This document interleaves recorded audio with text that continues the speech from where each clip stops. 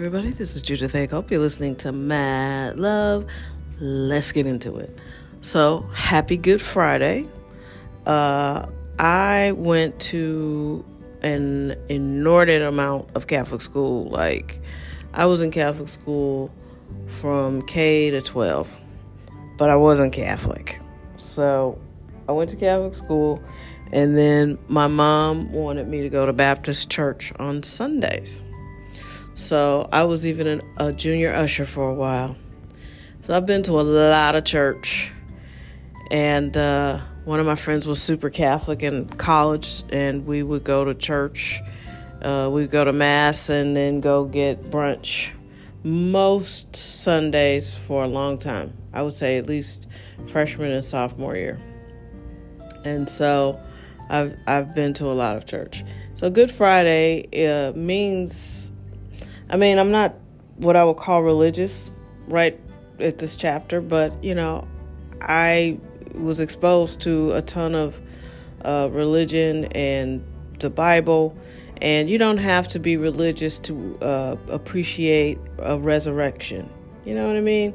We all have to do it. Maybe not physically, but no matter what you believe or don't believe, that's fine. But you've all been persecuted and left for dead, and you came back from that situation. If not, you would not be listening to this podcast. And I don't mean always literally, but for some of you it is literal. For me, it was literal. I had to fight back after I had all of those health issues. That was scary. I wasn't scared in the moment, but I look back now and I'm like, gee, I could have been taken out at any time. I've certainly been persecuted at jobs. I certainly have had people coming for me at work and trying to fire me or set me up. I've had all of that. A lot of intrigue in the workplace. I've had people lie and try to... I worked on a book, many years ago, and the editor was doing her very best to make me fail. She gave me the wrong deadlines. She, so she could say I missed my deadlines. She wasn't supportive. She was super hostile and angry and mad, and really didn't want me to be a part of the project. Made sure I didn't get paid. All kinds of horrible things. That happened. And I've had it happen more recently as well, where it's just like clearly somebody was trying to get me fired. And I had to come back from that. So it doesn't always have to be you up on the cross, but we all have our version of a cross.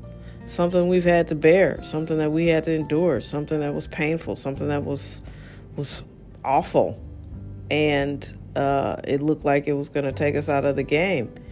But we came back, bankruptcy, divorces, death of loved ones, loss of a job, injury, illness, and we are required as people to be resilient, to ascend after a difficult period. And I don't think you have to be a religious person or believe in Jesus even to appreciate that message, and that's the message that resonates with me, is that you can go through these difficult times and ascend.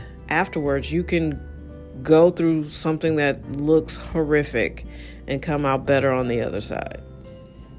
And you should always come out better on the other side. Otherwise, what was the point of going through it? So learn to embrace your pain and grow from it so you can ascend to new heights, So that's basically my message. Like I said, I don't think you have to be super religious to even get that. And there are times in life where, you will want to quit, or you will want to give up. And I'm not talking about situations where you're in an argument where you should quit, where you should be like, you know what? Or you're in a relationship that is toxic and you should leave it. I'm not talking about that. I'm talking about those times when you're required to be persistent.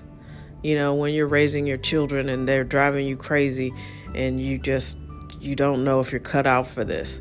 When you're fighting with your spouse or your partner and it's just like, I don't know that if I'm cut out for this, you know. You need to be resilient. You need to figure things out. You can't just abandon everything because it's been difficult. And it is requiring you to figure out how to become a better person after this particular situation. So that message always resonates with me. I love a good comeback story. I am a good comeback story.